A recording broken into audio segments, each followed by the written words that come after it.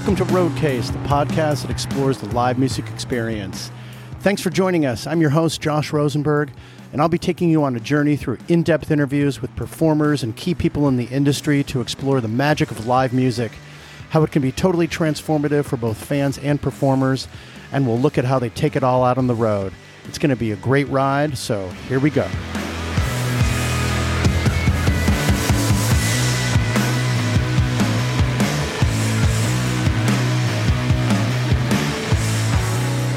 Okay, welcome back to Roadcase. This is your host, Josh Rosenberg. Thanks for joining me for this episode. It's a great one, and we got tons of episodes coming up, so stay tuned for those. I'd like to thank all of you again for joining me and for supporting Roadcase. If you'd like to support Roadcase, you can do so in a number of ways. We have a Patreon site at patreon.com/roadcasepod where you can get early access to episodes and some other goodies. So go and check that out if you can, and you can follow us on social media and support us that way. We're on Instagram, Twitter, and Facebook. The handle is @RoadcasePod. We also have a YouTube channel where you can listen to the episodes there. It's Roadcase Podcast is the channel. And another great way to get involved is to simply email me if you have questions, comments, or even suggestions for guests. My email is info@roadcasepod.com. A great way to support Roadcase is also to rate and review this podcast. Right now, you're likely listening to this podcast on your favorite listening platform.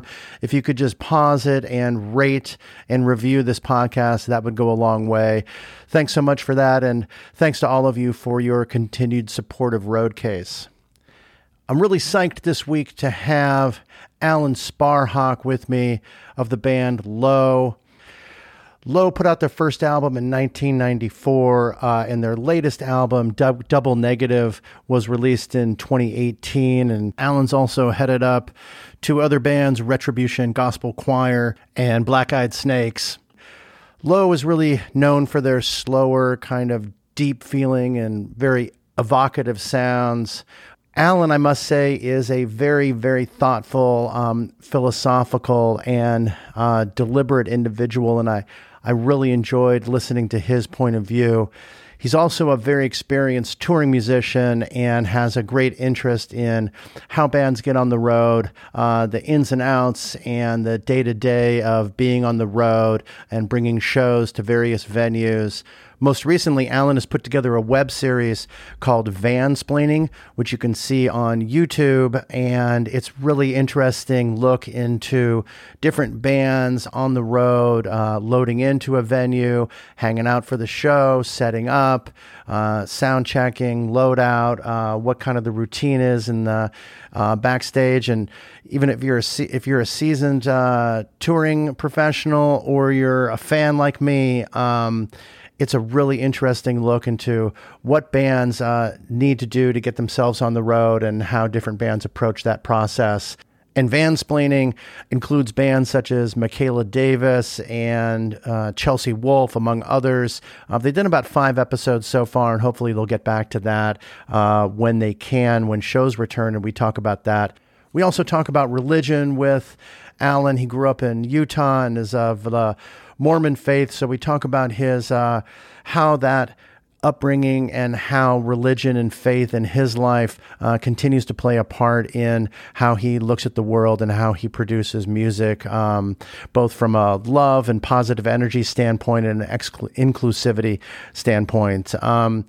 Alan's struggled with some mental health issues in the past and depression, and I'm really happy to note that he is very on top of his own mental health, and we talk about therapy and ketamine therapy that he's been undergoing recently. So that's also a really intriguing insight into what's going on with Alan and his mental state of mind these days through COVID and this tough time where it's really hard to stay focused. So we cover a lot of really cool topics with Alan. He's such a thoughtful and insightful individual and very philosophical. And I really enjoyed this sit down I had with him, or this the Zoom call interview, as it were, with him. And I know that you will too. So stay tuned for Alan Sparhawk of the band Low here on Roadcase. Thanks again to all of you for joining me for this episode. Thanks again to Alan Sparhawk for being here. And here we go.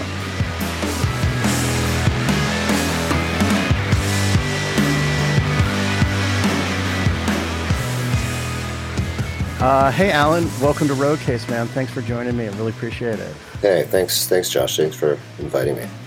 Yeah, how are you up there in Duluth? How are you faring in this? I guess the Arctic, the polar vortex has stopped, now we're kind of all thawing out a little bit, both metaphorically and actually. Yeah, it's weird. January first bit of January is usually when it hits, but it was later in January this year. But we got our stretch. You know, I was out walking the dog at 20 below in the middle of the night. So oh man, 20 below. Yeah, 20 below for me. That's sort of like that's the watermark. That's where you can't really you can't brag about how cold it is unless it's 20 below. And if it's 20 below, you suit up and you go out there and walk around so you can tell people that you're walking around in it. Yeah, one time a couple of years ago, it got to that level down here. I can't imagine what it was up there because I'm in Chicago, and wow, that big just permeates everything. Was crazy. Yeah. It's I went outside for a little bit. You gain a strong respect for the ultra cold and even like what it's like in outer space. Almost, I kept feeling like it was like that. I just pretended like I was walking on the surface of the moon or something like that. Well, it's threatening. It's almost traumatizing, the cold. You know, oh, I know. It's always out there. It's why it wants to get you. It wants to get you. It's gonna get. Yeah. I know you're relaxed now, but that thing's right outside. Right. So I've been fascinated with the Vansplaining series, which is awesome. What you've put on YouTube, and we were just talking about that a little bit, and how cool I think that is, and how it caught my attention is for this podcast at the Roadcase, and it's a YouTube series where I'd like to. One of my initial questions is, do you just show up? But you kind of like it feels like from a viewer or for the big picture is that you end up, you're there when they're loading in with a band, a smaller band in a small venue, and you kind of follow them through what the process is from load in to sound check to the show to load out to after the show, etc. And it's just fascinating, and I really love it. And you're sort of there with your very mellow and introspective perspective, and you're just hanging out, and the people love you. Like, so, and I think there's 5 episodes. I hope there's more. Well, we did 5 because that was all we could shoot before COVID kind of kicked in and took touring out. But yeah, we did those, and we had plans to do some more a few months later, and you know, see if kind of wander around, see if we could find anybody to take the show. You know, there's a lot of cable channels now, and a lot of possibilities for that. So we were kind of trying it out, see if it could be something legitimate, and yeah, it was really fun. It's just the idea of kind of meeting a band and watching them through their day. You know, I mean, there's you know, we obviously see the shows, we listen to the music. Sometimes an artist will put out a documentary like, oh, you know, here we are on the road and that kind of thing. And it has a certain angle, and there's certain aspects that it sort of, I think people, you know, a director will be like, oh, well, they want to see this, right? I'm like, well, there's also other things, you know. And to me, the most interesting things happen, like the loading in and out of the stuff, of the gear. That time between sound check and the show when there's nothing to do, and you know, it's sort of everybody fragments into their little private space where they contact someone from home, or maybe they, you know, maybe some habits start kicking in and start changing a little bit by the time the show comes, and you know, just kind of showing I don't know. I've always thought it was interesting. You know, once you get to know a band and you hear them, you love them, you're like, wow, I wonder how they are around. You know, I know they go backstage after the show, but what does it feel like to come off the stage, you know? And then also the idea of kind of finding bands that maybe majority of the, viewers maybe wouldn't have heard before. And yeah, there's that angle too, which is really great. Yeah. Cause you do pick some really interesting small bands. Yeah. Yeah. I mean, we, of course we'd love to do some bigger bands and stuff. And if we do it more, we'll probably shoot for that. But it was just, it was real simple with a couple particulars came to mind. And then we just tried to find who else was touring around that time and kind of catch them the next day. So we were kind of able to gather some stuff that we were familiar with, some that was super new to me. And, it's cool. I think there's to me, it kind of stems out of, the touring. There's this really unique relationship you have with these places and the people that are there. Cause you go, and I mean, if you've been around a few times and you come around once a year, you go, oh, we're playing this place again. Okay, cool. I remember this, people come and, a band ends up, there's this relationship you have. You come in, there's the house person, there's this, the sound person. Maybe you have a friend there from the last show who was a big fan, and they wrote and said, hey, you're like, hey, come on, meet us up at sound check at 6:00 or whatever. So you get, and what happens is you build these relationships with people all over the world based on this one day, and a lot of it, and it's a really strong relationship. And a lot of it is just based on like coming together, like, okay, I don't know you, you don't know me, but we got this thing we're going to do tonight. We're all going to work together and get it done. And we're all going to go home satisfied that it's there. And you end up building really strong relationships with those people, like way more than you would a stranger just hanging out for a day. Cause you're kind of thrown into the situation where you work together and I don't know. I was hoping. Well, when you say relationships with those people, do you mean the band's relationship with the fans, or do you mean your relationship during the show with ever? Well, with the band's relationship with the crew and the promoter and the people who run the place, and then the friend, the person that let you stay on their floor the first time you played in Madison. That person's come to every show. Okay, well they're going to come early. And we're going to hang out and talk to them, and because that one day we spent with them last time was really awesome, and now we're like best friends. Right. And so I kind of wanted to kind of show that there's this little microcosm of a life that happens each night when this band comes in and kind of works with these has this relationship with these people. Yeah. And then you move on, but I don't know, that relationship with people it's really powerful and sort of it was an unexpected surprise. I remember when I first started touring. Yeah. What struck me was the getting the personal side of the performers and what their kind of buildup is on the daily on a prior to the show. Things that they're doing, routines that they have, how they prepare themselves, and also a kind of look at what touring is and what that means to them and how it can seem kind of like an sort of, this is their job. It's an ordinary effort to get to the show. You're just putting your stuff in the back of your Subaru Outback sometimes, or a rented car. Yeah. In the case, I think that was a Lord Friday the 13th. Yeah, they got her wrecked and they were like in a rental car, and they're putting their stuff in the back of their car. All of their, it's those little things that made it really interesting. Was that part of your process as well? Well, yeah. I mean, I think we were hoping those kinds of things would come across, and there's a trust. You just kind of trust that if you show up, turn the camera on, you're going to catch those moments, and it definitely happened, without having to look for it or, anything like that. But yeah, exactly as you say. It's interesting to see that. It's interesting, I think, even more when it's not staged and it's not like, okay, everybody, we're doing our documentary now.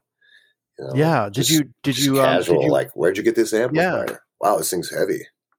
Stuff like that. Right? Yeah. Of course, it's kind of almost stream of consciousness that way. But did you talk to these acts before you showed up, or did you just kind of no? Oh yeah.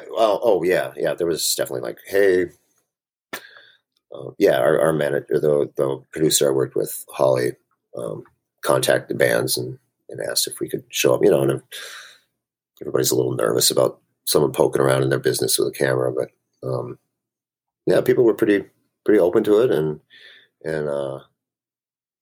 we just called, we just let them like, hey, can we show up at the show you're doing in Nashville and kind of film your day, and maybe we approach it like we're not really going to be filming your show, we're not going to be interviewing you necessarily. We maybe bump into each other in a corner and maybe have a couple of questions. Or I might come up and ask, like, wow, how do you tell me about your pedal board, or that kind of thing. That could be, but not like really. Yeah, I don't know how to get other stuff than interview and performance. Right. So you started to do that obviously before COVID. I mean, no one's mass, and there's obviously not right. There hasn't been any shows. So right. It is kind of fun and refreshing to see something that's new out there that documents the live music experience, as it were. So what sort of prompted you at this time to publish it and put it up on YouTube? Well, obviously COVID kind of shut us down, and for sure. But we had it all done, and Carlos, who edited it, was really coming together fast, and it really felt good, and we just thought, well, let's just float this out here. I mean, originally the idea is maybe shoot a few of these and pitch it around to a few people who might be interested in helping it out, whether it's an internet channel or a TV channel or something like that. But I think we just thought, like, well, this thing we did here is really beautiful, and I know people are hurting and about shows being gone. So we thought, well, let's just put this up here and have it be a celebration of what we had, and let's see what'll happen next. Yeah. So what kind of insights did you gain into the world of touring by creating this series? Well, I don't know. I mean, I don't want to sound too like, well, I've been doing this a long time. So, well, but you have been doing this a long time. I have been doing it a long time, and there wasn't necessarily as many surprises. I mean, to me, it was fun to see like some of the bands that are on Vans playing. Of course, very young, and this is their new first time, kind of getting out there and trying it out, and being the old sage of touring. Kind of. I don't know. It's fun to actually watch people kind of go through those first realizations, and have them struggle with stage fright, and have them be afraid, and see them purely innocently go out there and then succeed. It's amazing, especially with a younger, newer artist, because that's just everything. I mean, you get older and you realize, like, sometimes it goes bad, and sometimes they're great shows, and sometimes, most of the time, you don't have that much control over it and stuff. So you get, used to it. You get used to the randomness of it. But watching someone who's young and has dreams and is trying to navigate their way through the complicated process is life affirming and interesting, and it always creates good results. Yeah. Interesting. So it was about the kind of the personal stories and documenting the personal struggles and successes, and showing those from the inside, and what like fans wouldn't ordinarily see of the artists and their process. Yeah. And what they go through. Yeah. Kind of like, well, actually now that I'm thinking about it, I realized that the idea really came out of something that happened on Twitter. There was one point where someone had, I think, we were on tour. I think we had just packed the van. It was late in tour, and we really had our game down. We really knew how to pack. Everybody. We found the right place for everything. And I remember I took a picture and I put it up on Twitter and said, "For all those anybody who knows what this means, this one's for you." Basically, like anybody who recognizes loading a van would recognize, like, hey, that's a nice pack. So, so what happens? People started sending me photos of hey, I'm leaving on tour. take a picture of their hatchback with all their gear in the back and send it to me right on Twitter, and then I would rate it. I'd do a tweet that would sort of do a little. You'll have to look back. That's amazing. That's amazing. I did notice the detail when you were with, I think it was Lord Friday the 13th, and you just made a couple mentions of how they were lying their guitar in the back, and I was like, oh, this guy's on it, man. This guy totally wants to pack it really well. Oh, of course. Oh yeah, and anybody who's done a few tours and packed a van, it becomes an obsession, and it becomes it's a thing, man. Like, it's a thing. It's like, how do you do your thing, man? Well, let's go watch you pack the van. So it became this thing, and it was funny. And I'd rate, there's been variations. People have me rate their dogs. There's somebody who rated their beekeeping equipment, man, or something like that. There's somebody that sent me that. And so out of that came the idea of like, oh wow. You could almost do, people would tweet like, "Oh, this is hilarious! You should do a show about this, or you should do a little." And then I think like, "Oh, actually, I wonder." And of course, it's like, "Well, what do? Do you go around and just kind of meet a band on the road and go, hey, let's check out your pack?" Like, well, no, this could be like a window into like who are these people and how their day is. So that's kind of how the idea came. And as I talked to our manager, and she ended up. She ended up helping me produce it, and it was just I forgot that. It started out as Twitter, kind of a running joke about packing vans, and you joke around like, oh, I don't know, maybe I'm gonna put those cymbals down a little lower, or that's pretty haphazard guitar placement there, that kind of thing. Some joking. Yeah, no, that's hilarious, man. Sometimes like social media can be fun and cool and start something off that has some decent meaning, I hope you come out with new episodes, because I think it's really cool. We hope to. I got obviously. When did these actually take what part of the year did these actually take place? It would have been November December of 2019. 19, yeah. So we did them. Right. We started scheduling. We were going to do some more in April, May, but then quarantine came, and we're like, oh, okay, cancel that. Well, what are we going to do with these? What are we going to do with these 6 episodes we already have? Yeah. No, I hope you do some more, and even like bigger bands and like more different size venues. Yeah. Has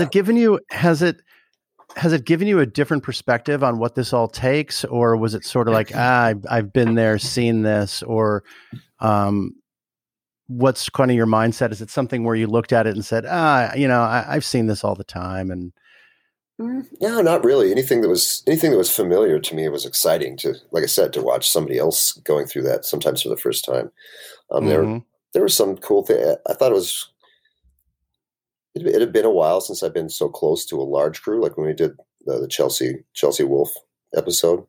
Uh-huh. I mean, she's a bigger artist, and she has she's a really heavy stage kind of setup and all this stuff. So her crew and her whole thing was big. I mean, she had like 6 or 8 people on staff, and this whole trailer and stuff. So to me, that was interesting, because I mean, years and years of like, no, we're just in a van, I guess, and us 3 people are going to do it. We're going to take care of everything and stuff. So it was interesting to go and see like, oh yeah, this is kind of the next step. Is like, okay, we're playing 1,000-seaters and 2,000-seaters and stuff, and you want to put on a show. Okay, well, got these people, and you get to meet them. You meet the crew, and of course, the bigger crew is just as cool and fun, and you can see that they've been working together for a long time, and the way their humor is and their language is, and it was just really cool to see like a larger crew with still that same spirit of like, wow, here we are. It's hard work. Sometimes it sucks, but isn't it great we're doing this, and not like working at the pork and beans plant or whatever, Yeah. So there's always some commonalities that occurs. Oh yeah, staff. Yeah. People are chill. There's a certain kinds of personalities just don't last on the road. So So when you get a crew, it's good, with an artist who cares enough to make sure their crew is cool. It's pretty affirming. You're not gonna find many businesses, basically small businesses like that have that kind of interaction and that kind of camaraderie.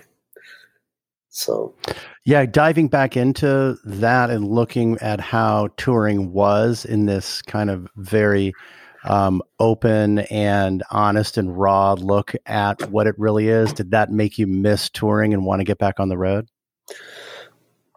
Oh yeah. I mean, yeah, I think it's natural, covering and watching someone else's show, of course. I don't know. Well, not even at the time, but like when you were putting the episodes together. Yeah, because you were putting them together presumably during COVID, I would assume. Yeah. Oh, so what impact did that have on you?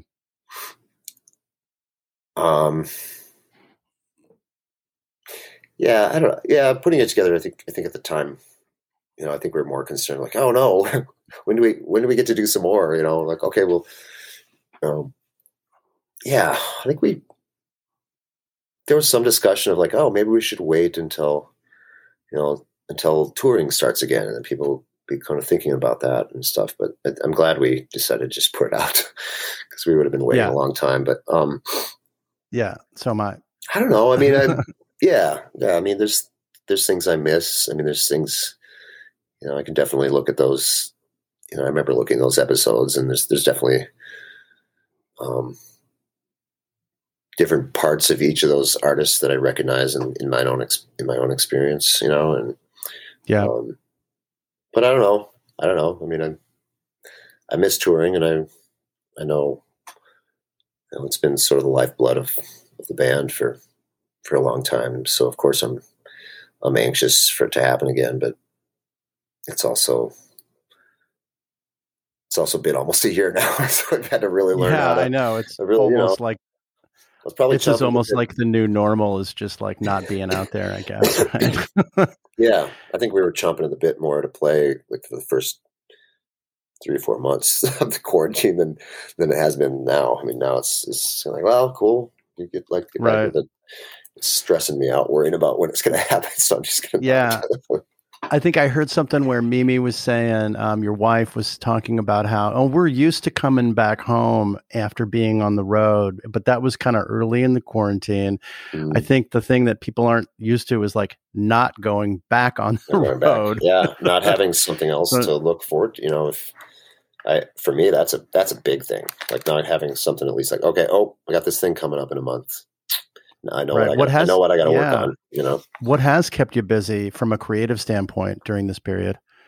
Well, we've been doing this weekly kind of set, do 4 or 5 songs weekly on Friday afternoons on Instagram.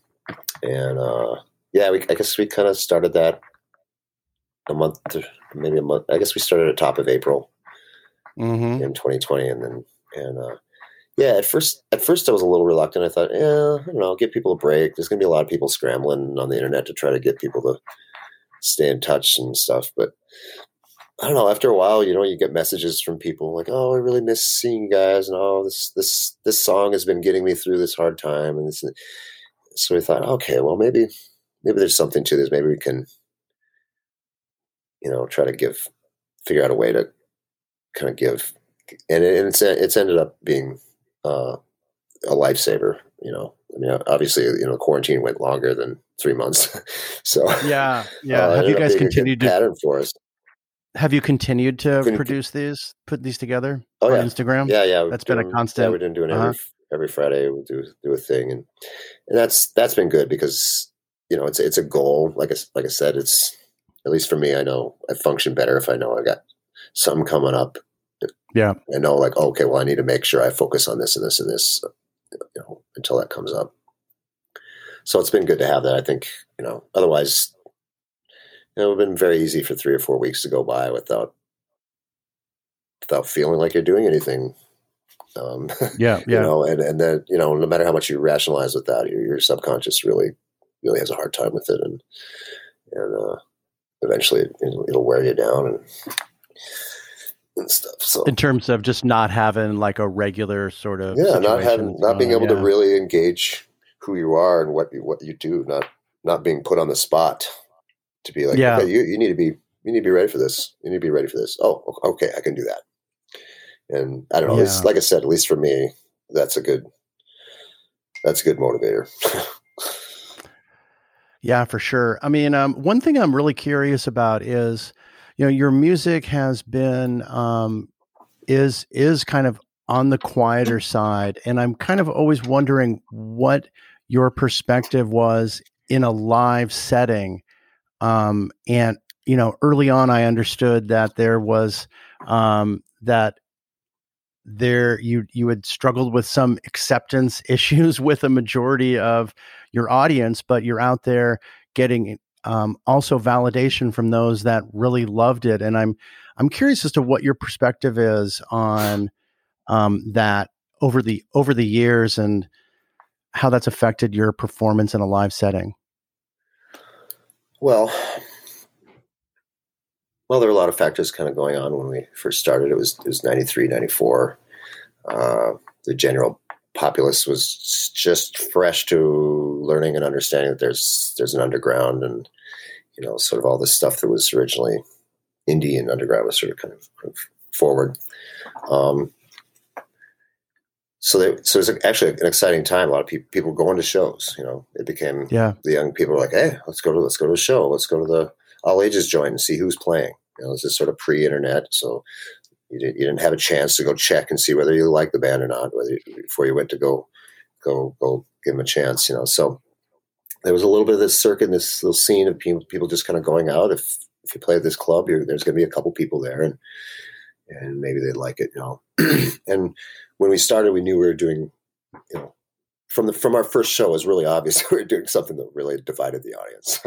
There were some people that really responded well, and there were some people who got really uncomfortable and would either go away or start badgering us. So, but we were kind of determined, like this is our thing. So yeah, we went out touring at first. It was pretty intense, and but there were people out there that were hungry to see something different. And if you could find those couple people in each town, they'd bring a few friends next time.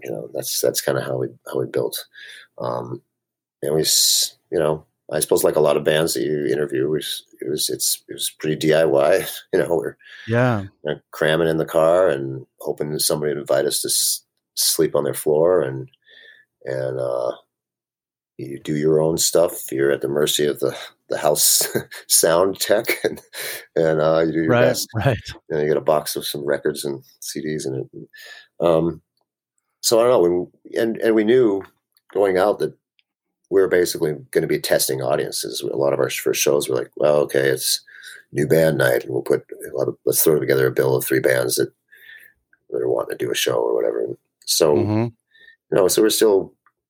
It was smaller audiences, but we were getting in front of people who did not know what they were about to hear. So that would elicit a certain reaction. Because Codeine had been around and Galaxy 500 had been around, but like when we started, like nobody was playing. Hey Ho was still 20 some years in the making, people playing mellow stuff is pretty, I don't know. Yeah, it was weird. Yeah. We made people really uncomfortable sometimes, because like, they couldn't, it's like, well, it doesn't sound like the Carpenters, but it's still pretty quiet and mellow. What's going on here? Yeah, there's a female drummer. Like, why doesn't it sound like the Carpenters? Yeah, why? Yeah. That must have taken. Did that take a lot of internal strength to power through when you're getting negativity? Maybe. I don't know. I think. I don't know. I've always really sort of had a deep respect for, artists that challenge you, artists that are going to put you maybe in an uncomfortable place and force you to answer this question inside yourself that maybe you've been neglecting answering. Yeah, I like. No, I've always I don't know. I mean, no, we went into it knowing that, like, this is going to really make some people uncomfortable. The way, we're so slow and quiet, and I think, and we were into that. I mean, we were down for that. I mean, to me, the discussions within the band were like, let's go out there and do something. It's going to really make people uncomfortable. And of course, we were in our 20s. A lot of the scene that was happening at the time was the young people, and, oh, hey, we like punk rock too. It's like, oh, you like punk rock, huh? Okay, well, can you hang through this? Right. Can you sit still for? Can you sit still? Can you sit here and last through 30 minutes of something that you did not expect? Or I don't know. For me, that's sort of where, the punk aesthetic is more to do with, and it's about, it's I don't know. It has sometimes you got to be contrary, and you got to be pushing someone's buttons, to really make something happen. And I don't know. But yeah, plus we had a lot of faith in it. I mean, we wrote those first few songs. We really liked it, and we really were like, no, I think if people give this a chance, I think there's a few people out there that this would really resonate with.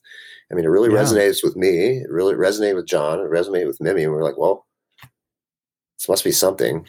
Get ready for a fight, but I really believe this. I really believe in this. And I don't know, to me, like, the history of art and music it's the people we look up to are the people who did something different, really different. And probably for quite a while were looked at sideways because they were doing something that was maybe challenging the norm and or at least challenging the audience's patience a little bit, Yeah. I mean, I think of like visual artists, number one, when you first mentioned that, but then I'm like, well, a performance artist like yourself who gets out there and challenges the norm is even more courageous because you're confronting those that can actually vocally get up in your mug about not liking something if they're assholes. Yeah, it's pretty immediate, Yeah. But I don't know. We were young and kind of determined, and from an underdog town awesome, in the woods, and we were like, yeah, you guys don't like us? I don't care. We're going to do this anyway. There's a little bit of that. There's a little bit of like, no, they're not going to like us, but we're going to do it anyway. Yeah. But and about your live performances, I understand you've played in some untraditional venues and churches and places like that. How's that figured into your aesthetic and your appreciation of your own music and how it kind of goes out there in the world in a particular environment? Well, I remember earlier on once we started to get maybe a few people coming to the shows, I remember our booking agent, the guy we still work with, Tom Windish, he was like, wow, we need to try to get you, we should, he could recognize sort of what we were doing, and it's sort of different. And, he could see the struggles we'd have sometimes in bars with stuff, and he'd be like, oh, I want to get, so I think he got on this tip, like, let's book you guys in somewhere else. So he started talking to promoters, like, is there like a church space they could rent to do the show instead? Or do you have some alternate space? So he pushed that for a while. Same with like Europe, like our booking agent early on there recognized it, like, oh, we could book these guys in a church. And in Europe, that's much more a common thing. Like the church, the old church in the center of the town ends up being like the cultural center as well. Yeah, for sure. Stuff, right. And they're set up for amazing shows and stuff like that. So we started doing those, and that's, I mean, I wouldn't say necessarily like, oh, these are the only kinds of shows we play. I mean, I enjoy playing the crappy low ceiling punk club as much as I like playing, the whatever cathedral in Chicago, or, it's, I don't know. It's been nice. And I think for fans to be able to go to a unique space and sort of see it that way, I think is memorable and worth trying to do. Yeah, for sure. And it gave us the freedom to, put on shows that, make music and put on shows that you can pull off in a church. And did it sort of figure into this non-traditional venue as sort of a non-traditional aesthetic that you felt you had? Sure. Yeah. Yeah. I mean, I think that it makes forcing ourselves into new spaces. It was very much the aesthetic of imposing ourselves upon the world. Yeah. All right. We're going to force you to deal with us. But at least we'll put some thinking into how we. Well, maybe there was less vocal opposition in a church environment too. Yeah, sure. Yeah, people are a little more respectful, probably. Yeah, I would assume. Yeah. I think there's a subconscious sort of like you're walking the church, like, oh, it's gonna be quiet. Yeah. Same as like I took my nap. My son, who's now 15, we took him to Italy when he was really little, and he was a pretty boisterous individual. But when he got into a church and felt that energy, that quiet, kind of awe-inspiring energy, he would be quiet, and it was remarkable. It's sort of like everyone understands. It's kind of like the spiritual. Yeah. There's like a button that you press, and you're sort of quiet, right? Yeah, it's true. I think it has to do with, especially over in Italy, those probably the churches walking into are several hundred years old. Oh yeah, and this is this was in Rome too. So oh wow, think of all the completely deep intention that was in that that's passed through that church over those hundreds and hundreds of years. I really think there's something to that. I think that's what we sense when we walk in there. Is it's not conscious, it's subconscious. It's something that's resonating. It's like, no, this is a very holy place. And holy, and you can redefine what holy means, but holy as in there's some really this is a space of heavy intention. Yeah, for sure. I think that's what does it. So, speaking of religion, you grew up in Utah, and you are Mormon. Utah, then Minnesota. Minnesota, right? Does spirituality or religion figure into the way you sort of look at the world, and does that affect the way you produce music? Yeah, certainly. I mean, religion, even if it's a lifelong struggle, it's giving you the language and a perspective of who we are, why we're here. Mm-hmm. What were we doing before we came here? What are we going to be doing after this? It all has, those are the big questions. And of course they have a bearing on what you create. Sometimes it can be real literal, and songs will come out that use, I'll be writing, and sometimes language will come out that I recognize as from maybe the religious canon, some of the concepts, but yeah, the overall idea that we're brothers and sisters, and that there's positive energy that you can create in the world, and there's negative energy that you can create, and when we're done with this world, as hard as this struggle is, and as hard as and as many times as we cursed the very earth that we stand on, or even cursed God, when we're done, we will return to a place of complete acceptance and forgiveness, and we will probably feel the very same things towards the rest of everybody. And I don't know. There's multiple aspects to the religion that I could say are like, well, parallel to what's going on, but that's just more detailed. To me, the most powerful thing is that we're eternal beings, and that we're brothers, and that we're of the same family, and your suffering is my suffering, and we're going to be one in a way that we can't even comprehend right now. Yeah. It sounds like, that you come at it from a level of compassion. Try to, compassion, a little bit. Well, I think there's a freedom to look at reality I think there's a little bit more. Yeah, I think you're. It might be a little bit easier to face and talk about sort of hardship if you know that it's. So if you know it's temporary, doesn't mean it's nothing.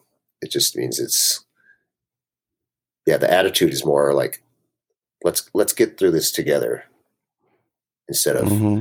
holy fuck, I know this is horrible. I don't know what to do. It's kind of looking at like a bigger picture, and instead of kind of a "woe is me" attitude, which Yeah, I mean, kind of clearly helped you through this period. yeah, I mean, I'm not saying it's perfect. You know, I mean, your body and your mind is going to create. Yeah, for sure. Create the illness that it's going to do, but certainly the idea that this is just a step in eternal growth. You know, it affects the way you look at yourself and what you create, how you interact with other people. It affects the way you see other people. You know, even if they're frustrating or even if you're angry about something they do, there's sort of a saving grace in knowing that, well, that's you know they'll need forgiveness as well, and I'm I'm not going to withhold that. You know. Yeah. Yeah, it's non-judgmental. Try to anyway. These are all maxims. You know, well, I mean, it sounds well. You're walking the walk, man. Has a lot of those sort of touch points helped you getting through this COVID period? Oh, sure. Yeah. Yes. Yeah. I mean, I think, whether it's just, oh, hey, time is time. It's just a blink of an eye in the long run. It's just a small amount of time. We can do this. The idea of every human being, brother or sister, that's sort of plays into how you look at them, whether you're angry at them for not wearing a mask or whether you're missing them because you can't see them. This family connection it's that hangs on that. And so, well, it's been such a difficult time for everybody. I know, like it's not a secret that you canceled the tour years and years ago because of some struggles with depression. Yep. Where are you at these days, and how has that changed for you and changed the way that you're looking at your own career and your own self? Well, I guess the peak of it was about 15 or 16 years ago. So ever since then, it's been sort of a careful recovery, one phase at a time. And you sort of, you're never too far away from disaster, but you learn to see it coming a little better. I remember the beginning of the quarantine, we'd been doing a thing, touring, blah, blah, blah. There's a little bit of the first month I noticed, wow, I'm a lot more stressed out than I have been a while. So I ended up getting therapy, kind of calling this woman that I've been thinking about getting, and that really helped. We were able to continue working on a record, and that's nice because then it's something you say, okay, well, I'm working on something and it'll be something to show at the end of this instead of nothing, Right. I started taking ketamine therapy. Huh. And that's, I don't know if you're familiar with that. Tell me about that. That's for, you're not familiar with ketamine therapy? Not with therapy. I'm familiar with that as a drug. Yeah. Yeah, they've been, and not from a personal standpoint, but I've heard about it. I didn't know there was some kind of therapy where you microdose it or kind of. I mean, you're getting a dose. I mean, you're definitely okay. But it's a controlled environment. What it's doing is addressing past trauma. It's kind of like ayahuasca. I haven't taken ayahuasca, but the approach of bringing psychedelics into psychotherapy or therapy of mental health. Yeah, they've been kind of dabbling around with that for a while. They've been, obviously LSD was originally studied for as something to use for therapy for people and different things like that. But right. ayahuasca is the last few years kind of been something people are talking about. It's psychedelic, but you're sort of going on a journey and sort of the process of your soul kind of going through this thing ends up kind of setting you a little bit more straight. And then also chemically, ketamine goes in and your neurons, say your neuron is this thing, kind of looks like your hand, except and each of your fingers is is that the neuron? Oh, and it's reaching out, and those are the things that connect with other neurons. Mm-hmm. Over time and with stress and whatever, those arms kind of get pulled back, and sometimes you'll lose that connection with the other neurons. And what ketamine does is actually wakes those up and opens them up and gives them a chance to reconnect. And, interesting. But like I said, there's also this aspect of the experience when you go for the injection. It's an injection, and you're in a room, comfortable, and it's about an hour and a half that takes to go to process through it, and it's definitely like you're leaving your mind's kind of leaving the room. Wow. And in some way, in doing so, it's sort of in your mind, like peeling away all these things, and you're sort of able to sort of separate them out and go like, oh yeah, here's this thing. Oh wait, that's actually not part of me. I don't need that anymore. You're actually able to say that consciously to yourself at that time and hold on to that kind of knowledge and thought. Kind of, yeah. I mean, there's multiple ways. There's sometimes you'll do it, and it'll just it'll feel like there's some moment where you were underwater and you just came out to the surface. Huh. Just come out to the surface and the sun's shining, and you're like, yeah, take that first breath, and that's what it does to you. Sometimes there's people who meet God, and they're probably not meeting God, but in their mind they've been put to this place, and once they've gone to this place and made this decision or seen this perspective, they can go go back to reality. And now that's shifted. And those hard, it's had a lot of success with people with PTSD. I went in because I have PTSD, but like I was borderline catatonic depression. It was starting to get to be like, okay, I don't even care to get out of bed anymore here pretty soon. I remember this. I better go in to get something going. Yeah. But, good for you to seek help, man. Yeah. But I would highly recommend it. And they do this. It's like, they inject you or whatever, and then it's a supervised situation. Are you talking to somebody at the time? No, and they're you're kind of in a room, and you're just they'll come and check chill, on you. and they interesting. They come and check on you, see if you're okay. And you kind of debrief with a therapist afterwards, or like in a couple days or something, or the therapist is aware of it, and we'll talk about it and stuff. But anyway, I would again. Right. I know I'm harping on it a long time, but I would highly recommend it. No, man, it's super interesting. I asked the question anyway, so thank you. No worries. But well, other than that, I mean, touring is hard on mental health, right? Yeah. Okay, that's what you're saying.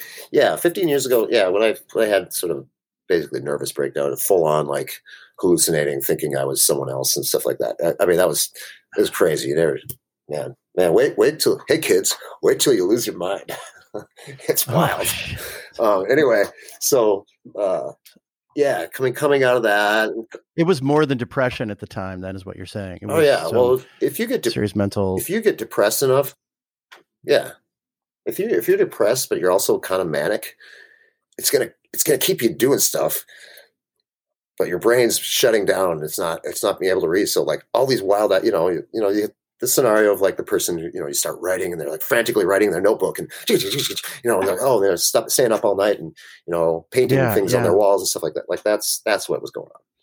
And that just, that comes from depression. And I mean, once if you've had a moment in your life where you mentally crashed, after that, you're usually a little more vigilant and can avoid some of the pitfalls, and catch yourself when it's starting to get weird. There's definitely some practical things you can watch for if you're not sleeping, not eating, it's starting to get critical, but yeah, touring, I mean, going on the road, it's a mixed thing. There's excitement. You're dreaming about how it could be. You're running into the reality of how it is. You're laying your heart out there in front of people and sort of every day having to figure out what armor you got to put on to get through, doing that. And, sometimes you got to wear a lot of it. And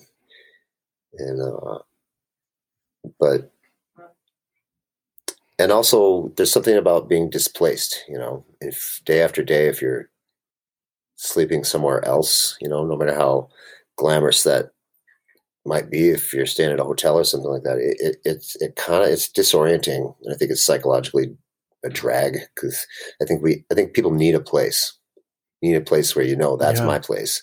I'm away from that place now, but in 2 weeks, I'm going to be back to that place. So that's fine. But if you don't have that, and if you don't have, obviously most people have that, but I mean, I've been on tours with people who were like, well, I just kind of put all my stuff in storage and I'm just going to be on the road for a while. And I mean, sure enough, after 3 months, they're pulling their hair out because it's crazy. You have to have some place that's yours, and touring pushes that. Yeah, touring pushes that a little bit. And if you're more sensitive to that, then touring's gonna be hard. If you're young and it's an adventure, it's a lot easier. When you're old and it's like, wow, I gotta sleep on this. Like, really? It gets a little harder. But yeah, there's that. It's just a mixed bag. You're in close proximity to certain personalities that maybe when you're at home in normal situations, you wouldn't necessarily be around them for more than 6 or 8 hours at a time, so there's interaction stuff. One thing I thought, I mean, for me, as far as like mental health and touring, and I remember recognizing this right, early on, is that when you go on tour, you have a task each day. Okay, what are we doing? Okay, we're driving to Denver. We're going to set up our stuff. We're going to play a show. We're going to pack it up, and we're going to see where we stay. So you go and you do that. You drive. You do your setup. You do your show, and then it's done. And you have this overwhelming feeling of like, wow, I accomplished what I set out to do today, and it actually was a pretty good show, and it was fun. And I got to hang out with people that I love, and you get used to that. And you go home and see, when you go from home to the disorienting situation, you it's coming. You've been preparing for it for a while. You're like, oh yeah, it's going to be different. It's going to be wild. Boy, you imagine yourself down in Florida. Oh, imagine myself in Texas. You're already. And so as you go on tour, the disharmony and the displacement that your subconscious is screaming about, gets sort of settled down a little bit by, it's like, oh, well, this is what we've been thinking about, and this is this thing we're going to do. And I'm tired. Yeah. I'm tired, and I don't want to eat at Wendy's, but it's okay. I knew this is going to be tough, and we'll do a thing. Thing is, and you'll adjust. Thing is, when you get home, one part of your brain's going like, oh man, we are home. I've been thinking about this for weeks. This is going to be great. I'm going to finally feel okay. Or I'm going to find, this part of me that's been craving that consistency is going to finally get that. So then you come home, and a day and a half into it, you realize your subconscious is like, hey, where's the daily affirmation here? What did you accomplish today? Where's that feeling of getting something done? And where's that energy that you were getting every day from other people? Right. So half your brain's like, oh yeah, this is great. I'm home. I can relax. And the other place like, no, we don't know what's going on here. You got to figure out what we're doing here. So it can be, to me, the most dangerous. I mean, if you're someone who's prone to depression and you're a musician, the hardest is coming home. People have problems adjusting to life on the road, but coming home, hands down, everyone is going to feel a little bit of a drag of that. because it's just. Do you find that as a commonality across other personalities out there, or is that every time I joke about it with other musicians who tour a lot, they're like, "Oh yeah, you're totally right, man." Like, last time I got home from tour, it took me a week to even feel like I was alive, and it's not like. It's not fatigue from touring. It's coming home and your brain sort of having to adjust back to something that part of you thinks should be easy to adjust back and so familiar, but the other part of your brain's like, no, all we see is that this is different. It's not what we're used to. Where's the endorphins we're used to getting every day? So it's kind of like it's an easier process to talk yourself into being on the road every day, and this is a task that we need to do, and you're getting that gratification of a show. You're making the argument that it should be coming home. It's more of a coming home depression kind of issue. Coming home is more depressing, right? And that's not even. Right. And I don't think it has anything to the fact of like, oh well, it was so fun on tour, and I'm home. It's like no, it's because your brain was thinking everything's gonna be cool when you get home, and it ain't. Interesting. Yeah. So it's almost like going on vacation. Yeah. And then coming home and there's like a letdown because there's nothing really to do. But there's ways to get around that. So how do you find yourself to get around that? Because now you're in the biggest kind of now we're home and we're really home and everyone's home. Yeah. Well, in the past, even, you come home from a tour, you at least had the idea, for better or worse, at least you're like, well, yeah, we got another one coming up in a month, So with this, coming home and like, okay, well, I'm adjusted, and then it not being, there's some definitely long term. There's the short term, those first few weeks of realizing that we couldn't get out, and then sort of long term, like, wow, I'm really having a hard time making sure I play the guitar every day for a while, and it. I would say it's definitely grinding harder and harder, as the pandemic goes. Is it easier? Is it easier because, you've been touring with your wife, and to have your wife at home, and so you sort of have a bandmate everywhere to bounce stuff off. Does that make it easier or harder? It's definitely easier. I often think about some of our peers and just picturing some of them like being isolated and just like, wow, how it would be so hard to be away from the people that you were creative with, and the fact that Mim and I were kind of together, and we could kind of always be talking about what, making plans, sort of making decisions, sort of getting perspective about what we're doing. Yeah, I mean that's been a lifesaver to me. Is the fact that Mim and I are sort of together and in the band, just together through the quarantine. Probably. The only reason we're able to get a record done, I guess. And, I don't know. Interestingly enough, just the other day, our manager sent over sort of a mock-up of some shows, we could maybe do it in, next year. But I don't know. I have to admit that when I looked at the list, I had a little bit of a panic attack. Why is that? What about it was like? I don't know. I don't know if it was. I don't know if it's because we're this far away from it that it's harder to feel the naive, like, oh yeah, touring's fun.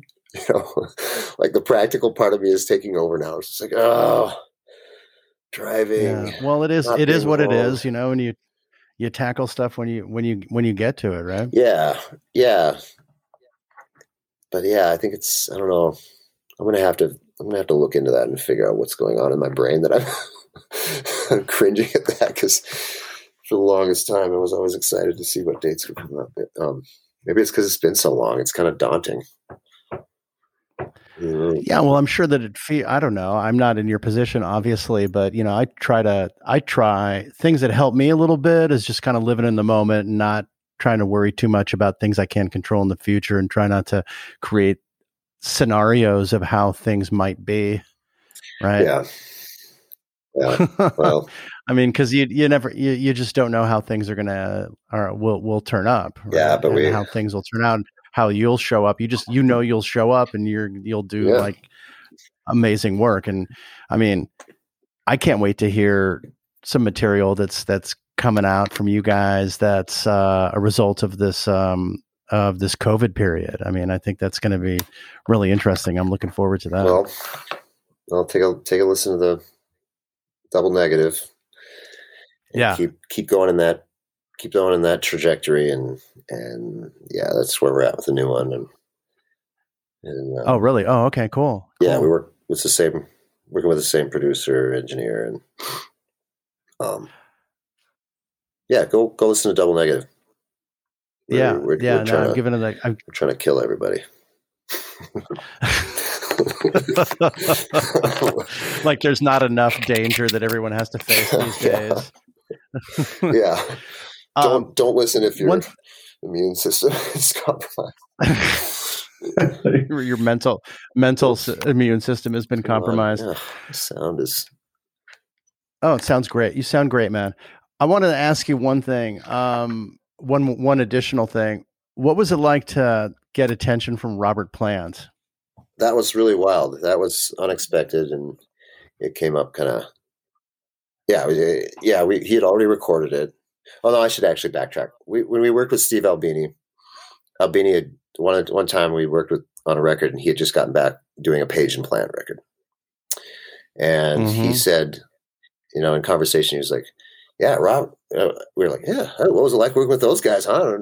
And he was like, "Yeah, Robert's really into new music." He's like, he said he just kind of grilled Steve the whole time asking about bands. Like, so yeah, I guess Robert's really into. He wants some. Yeah, he's into new music. He's a lifetime lover of. I mean, that guy didn't give up of everything. Yeah. I mean, no. He moves forward. He does not sit back in his own personal life, in his own personal music life. He's not afraid to go do something that he really loves to do because he loves music. Yeah. So he had done that, and then flash forward a few years later, I was in Philadelphia with this other band called Retribution Gospel Choir, and we were playing at this convention, and somebody from his label came and told somebody from our label or from Sub Pop, like, "Oh, hey, congratulations on the Robert Plant Low cover." And like, what? So went to find me, and I was like, "What? We didn't know about this." Like, I don't know what you're talking about, So we went and tracked this guy, from, I don't know, was it Rounder or not Rounder, or whatever record label the thing came, whatever, and he's like, "Yeah, Robert covered 2 of your songs, and the record's coming out in a month." Like, what? Wow. Yeah. So yeah, it came out. It's like, wow, that's crazy. Of course, the minute you hear that news, you're like, "Oh, let's see, how many million copies did that Allison Krauss record?" Right. Get the calculator. Get the calculator out for that. I remember I had to call Mim and have her go on the internet and check, like, "Is this really happening?" Like, she wouldn't look. Like, "Yeah, they're announcing it. There's a song called Monkey and a song called whatever the other ones he did." But so yeah, that all happened, and really blown away. And he, interviews started coming out where, he would tell stories about how he came across our music and how much he loved it, and it's crazy. And of course, he showed up at our show in London and came backstage, said hello, and we've met with him a couple times, just meeting at shows since then. And it's exactly it's everything you'd hope. He's actually a really generous person. Most stars, I don't blame that they want distance from people. They need their privacy, and everybody's different. But I don't know, for some reason, Robert's figured out like a way to be like very social. He gets done with his show. There's people backstage to meet him. He comes into that room, starts talking to individuals, makes the rounds, and 40 minutes later, he's left the room. Everybody in that room is satisfied. Everybody in that room just got to sit and chat with Robert Plant as if they were sitting in a bar having a drink. That's the way he just immediately come up to you like you're hanging out and start telling stories and asking about this and this. Oh my God, that's fantastic. What did you talk to him about? I don't remember. Honestly, what did we? I don't know. He totally blanked out on the whole bit. I mean, hey, how's it going? How's the singing going? You know, just different stuff that you just try to sound like you're a fellow musician, you know. Oh, what Do are you you working on remember next? Led Yeah. Zeppelin? Hey, hey, how's Jimmy doing? No, you learn. No, you learn quick. Don't ask those questions. No, no, it's just Yeah, no. yeah. Well, the thing is, you do, and that's something about him. When you meet him, the way he approaches you're not scrambling for what's the question I should ask him because he's already started it. He's already started it. Yeah, He's either started telling you a story or he's asking you about something, and you're the one having to answer stuff. Yeah, it's really it's pretty magical. But anyway, yeah, he sounds like an extraordinary individual. really extraordinary. Wow. Yeah, and that's rare. You know, I mean, I've worked backstages at shows. You know, Bob Dylan gets off his bus and walks 10 feet onto the stage, and he does his show, and he walks back on the bus, and his big his big burly British bodyguard clears the area. You know, Right. nobody, Yeah. and I don't blame him, man. I mean, everybody wants to say something to Bob Dylan. Everybody wants to corner him. You know, so I don't blame him for that. But yeah, Robert somehow found a way to be like, you know what, I'm fine with this, and it doesn't pull anything away from me. So yeah. Well, it's like it's as different as there are personalities. The way that somebody at that level is going to handle what comes at them, and he sounds like a social person that wants to talk to other people. And I think he recognizes who he is. He recognizes what he does to people, and the difference it is whether you just say hello or whether you become, just a short conversation. I don't know. I think he just recognizes that that's $1 million to people, and it's nothing for him to give that away. You know? Yeah. Oh, that's great. That's great. That's so cool to hear. Wow. Well, thanks, Alan, for taking the time to hang with me for a little bit and talk to me about Low and about Vansplaining, which I really love, and I sincerely hope that you do more on that front as well. And it was just kind of so refreshing and unique. I really enjoyed it. All right, well, cool. Yeah. Good time. I look forward to. It's a big subject. You can talk forever about it. I could anyway. About Vansplaining. Yeah, Vansplaining, touring, just the ins and outs of all that people don't usually see or know happens. But I don't know. I think it's as interesting as most things. I like the kind of the backstage. Right before someone goes on stage, no matter what level of whatever performer they are, and I forget which band it was that got you into their little circle of like the energy ball. Oh yeah, that was crazy. Who was that? That's Chelsea. No, that's a band called Our Girl from London. Yeah, is that what you're talking about? The energy ball? They're like, oh, okay, hold the ball over. Okay, go. Yeah, that was fun. Low never does that stuff. we don't even have a high. We don't have even a high five. It's like, oh crap! It's time to go on stage. All right, let's go. Yeah, right. So, are you tight with the guys from Trampled by Turtles? Yeah. Because of the Duluth connection? Yeah, I thought that was interesting. That's such an interesting connection, and just kind of shows just the diversity of artistic and musical efforts that you're actually even talking to those guys. It just blew my mind. I loved that. Because I do love I love the jam bluegrass area. There's so many different kind of offshoots of it these days, and those guys are one of them. And I loved your background in blues, also the Black Eyed Snakes. I loved that stuff, and it's just that getting the full spectrum of musical influences and everything is always very interesting to me. Well, I've been lucky, so. It's a great community, and there's just enough of an underdog syndrome here that kind of makes you grit your teeth a little bit harder and be like, I'm going to try to get these thing out there anyway. So yeah, no, it's a cool town there. Yeah, Charlie Parr is another artist from here. He's kind of more country blues. Yeah, Turtles started here. Yeah, we've known those guys forever, and we've done shows. I think the first their first West Coast tour was opening for us. Then I think no kidding. blew up from there. So yeah. It was actually really fun. I'm glad they went on tour. I mean, it was totally going in front of audiences that, were different from the audiences they eventually reached out to. But I think it was, I thought it was cool to, I know that I'm sure there was definitely some fans of ours who were like, I wouldn't have thought that this would be cool, but I'm kind of into these guys. This is not very much like Low, but I like this. Yeah. They're cool. They've had us open for them too. So you never know. It's always constantly fascinating, the breadth of people's musical interests and how everyone has different branches in their own brain about what they're going to accept as something that they're willing to listen to and give a chance to. Right. I think that's just constantly fascinating. I fascinate myself in that regard. Like, how am I listening to this? And then I'm listening to this and I'm seeking out other kinds of influences. And then what is the band that these guys listen to? It's like, it's just a never ending process, and it's always fascinating. Yeah. It's always awesome. And when I meet other fans of a particular band, I want to know what else they're listening to and why are they listening to something that I don't particularly like, but then we meet in this one place. Yeah.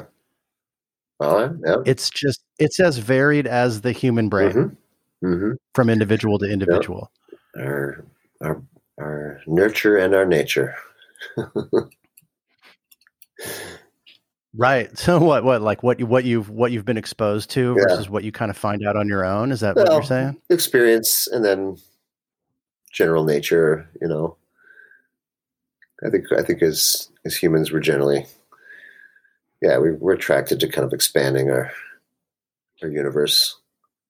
Yeah, we're also pretty new, but we're also really addicted to it. Yeah, true.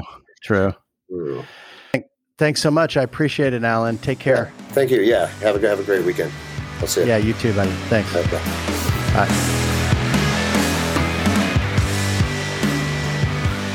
Okay, everyone. That was Alan Sparhawk of the band Low. Really interesting to note that he talked about how it's hardest to really come home from tour as opposed to being on tour.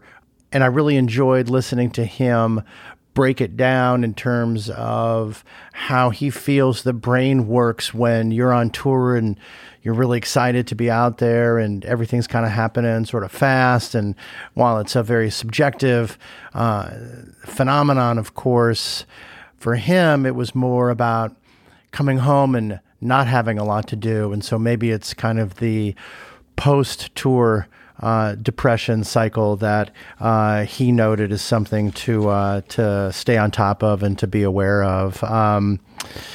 But we did note that it's easier to come home with his wife, that is, who's also his bandmate, Mimi, and to have her at home adds to a level of normalcy and less of that sort of excitement let down from being on tour. And I was also psyched to hear that they've been working on some new material, so that's really cool. And also loved hearing him talk about his encounter with Robert Plant and how obviously Plant had covered 2 Low songs on his 2010 album Band of Joy, and what that meant to Alan and how he ultimately encountered Plant and had a conversation with him.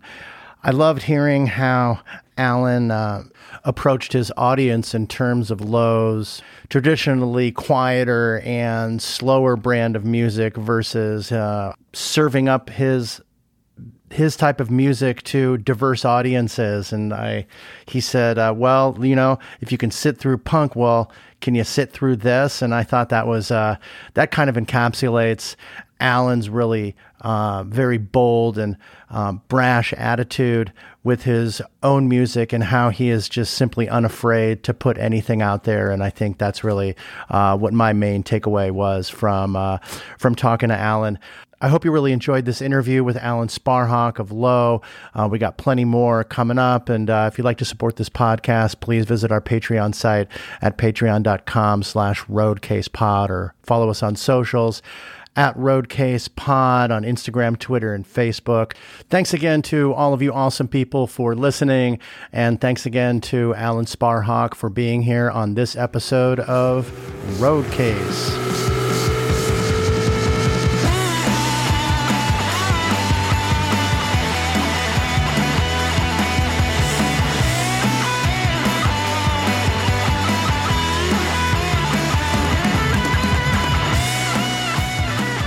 Thanks again so much for listening. And I'd like to encourage everyone to get involved with Roadcase. You can do so in a number of different ways. You can email me at info@roadcasepod.com with questions, comments, and even suggestions for guests. Or you can follow us on the socials, Instagram, Twitter, and Facebook. We're at RoadcasePod. And we have a YouTube channel called Roadcase Podcast. And if you are able to and like to support Roadcase, we have a Patreon site at patreon.com/roadcasepod.